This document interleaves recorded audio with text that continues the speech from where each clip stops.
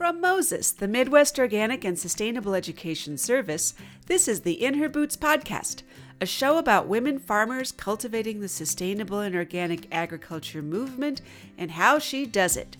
My name's Lisa Kiverist, and I founded and lead the award-winning Moses Rural Women's Project. I'm a farmer myself, running in serendipity with my family in Wisconsin, and am the author of Soil Sisters, a toolkit for women farmers. The In Her Boots podcast celebrates the collaborative spirit of us women farmers, sharing ideas and inspiration with each other. Whether you're a woman with a dream of starting your own farm or already have your hands deep in the soil, there's something for you here. This podcast series features women who have hosted one of our Moses In Her Boots workshops, offering you now the opportunity to share the In Her Boots experience virtually and meet these amazing women farmers. Thanks so much for your support of our In Her Boots podcasts. Just wanted to give you a heads up that we had to pull from a backup audio source because our recording program unfortunately malfunctioned. Consider these bonus episodes and we will re-record with Katie Dixon of Christensen Farm and get you some new episodes with our usual high-quality audio. Stay tuned. Join us for what we call a side dish episode, a shorter segment that focuses on a specific topic from a female farmer lens. Dig in with Katie Dixon of Christensen Farm in Browntown, Wisconsin, as she shares how she slow and steady built a CSA base in her rural community, not wanting to always be commuting to urban areas. It's all about education, offers Katie. By sharing information on CSA with her local community, Katie both built her business while strengthening other local farms as well. So one thing, Katie, I find really inspiring about your story is how you have always been committed to and wanted to grow a local market here in my home area of southern Wisconsin. But this is a very traditional rural area. It's not a hotbed for organics or local food. Or, things are changing, I like to think, too. But it's not Madison or Chicago or other places. So tell me your story on that. What sparked that originally? Well, when we did the Monroe Farmers Market for 3 years, and I really wanted to see it grow and flourish. And during those 3 years, they tried all sorts of different types of promotions. And every week, we did markets 2 days a week. Every week was the same. For a city of 10,000 people to get 100, maybe 200 people through that market on a Saturday, which is 5 hours, was huge. So it's like, what is going on? And there's a really close tie still to agriculture. Some people have a grandma with a garden, or they have a small garden, or the number of people who I talked to, like, there's a farmer's market in Monroe. Like, are you kidding? And there's billboards and posters and flyers. So I hated in some ways to leave that market because I want local ag and local market gardening to grow. But as a business, it was just not smart anymore or business-wise to stay in that market. So we expanded to the other farmers markets. And then about 2 years later, we started the CSA in addition. And like, okay, this I can grow. There's got to be a way I can grow in Monroe. How do I get the idea into people's head? How do I get them to sign up?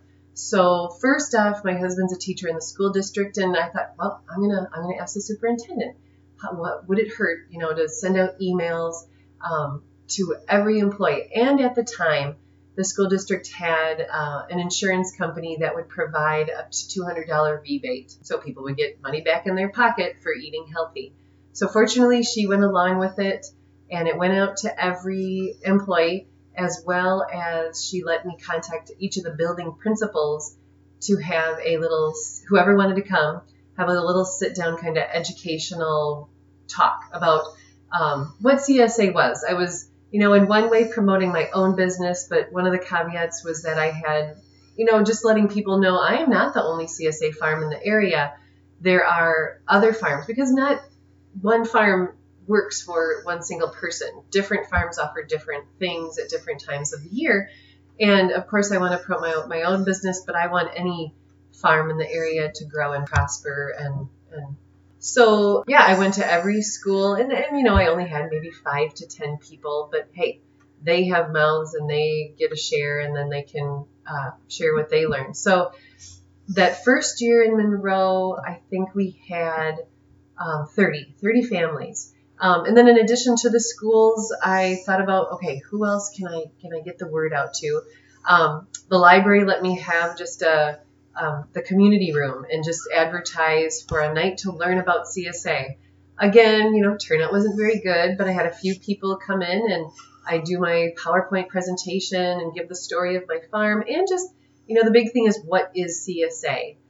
Those letters are unknown to a lot of people, and what that all entails by becoming a member of a farm. And then I also went to the wellness coordinator at the clinic. I mean, there's hundreds of employees at the clinic, and hey, it's a clinic. Don't they all want to be healthy? And fortunately, she was very supportive of the CSA movement. So she let me organize a lunch and learn day that during the 2 different lunch periods, people or employees could come in and have a little presentation about community supported agriculture. Again, not only what my farm offers, but the other CSA farms in the area. And for clinic employees, they have a wellness program in and of the clinic itself and got a $100 rebate for joining. So that always, again, helps.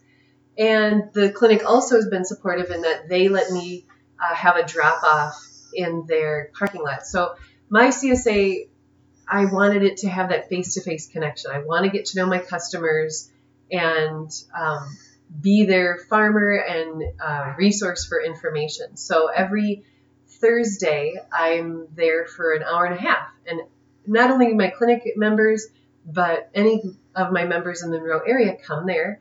And I call it's a market style pickup. So it looks like a farmer's market stand. And I do have people who stop by and like, oh, can I buy that? And sometimes I have extra, but I take that opportunity to educate them. Like, oh, these people purchase shares in my farm, and every week for 20 weeks, they get to come and pick up all this good stuff and, have a brochure or a business card handy to give them. So, so during that time, they have their shopping list and they pack their own bags. So, and then also we can get to know each other. I can answer questions because we do grow things that, people aren't familiar with edamame. Like, how do you cook that? How do you serve it? So I'm there and I can answer questions. Plus, it's really cool when my customers are talking and like, oh, last week I made this with that. And they themselves are sharing recipes between each other. So that's a lot of fun. And then so every year I try to keep finding different ways to get the word out.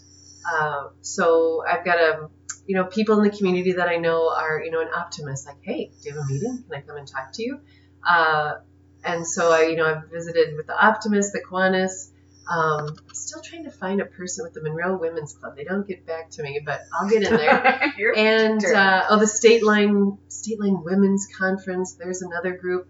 And so I'm just trying to always find someone who'll listen to me and keep trying to just be creative. I want to explore different kind of senior apartments and see if we can offer, because that's the thing with CSA. It seems that maybe it hit its peak of, if you can call it, popularity a few years ago, because a lot of farms are reporting fewer sales, fewer members. So I'm going to have to be more, and farmers in general are going to have to be more creative in how to kind of customize their shares so people will want to continue supporting farms. Because when you come down to it, farmers markets do offer them the freedom to buy what they want, when they want, and not forcing them sometimes into vegetables and produce that come in this box that maybe aren't their favorite.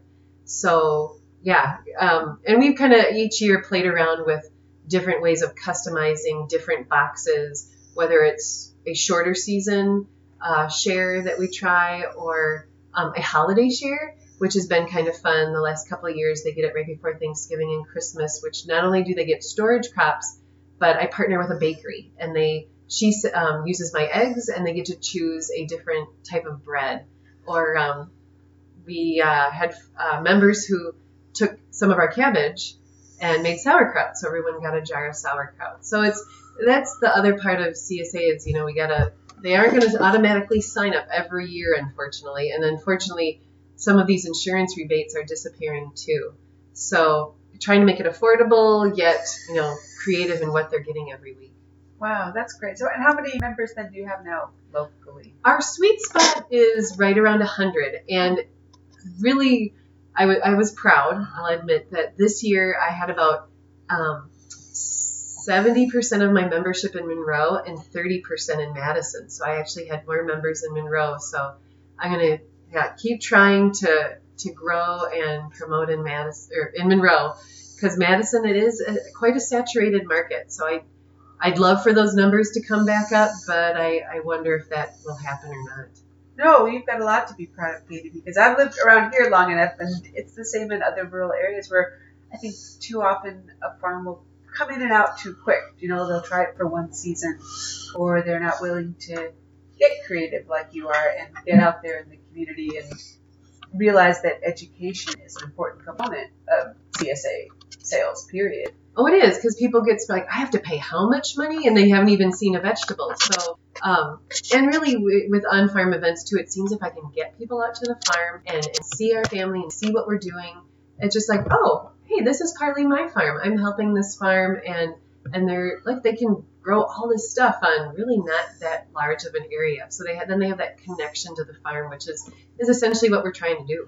Okay. What are some of the annual events you guys do? A couple of things. Right? We do a sweet corn boil in August where people can come and we actually go pick the sweet corn and we shuck it and boil it, and they can eat as much as they want.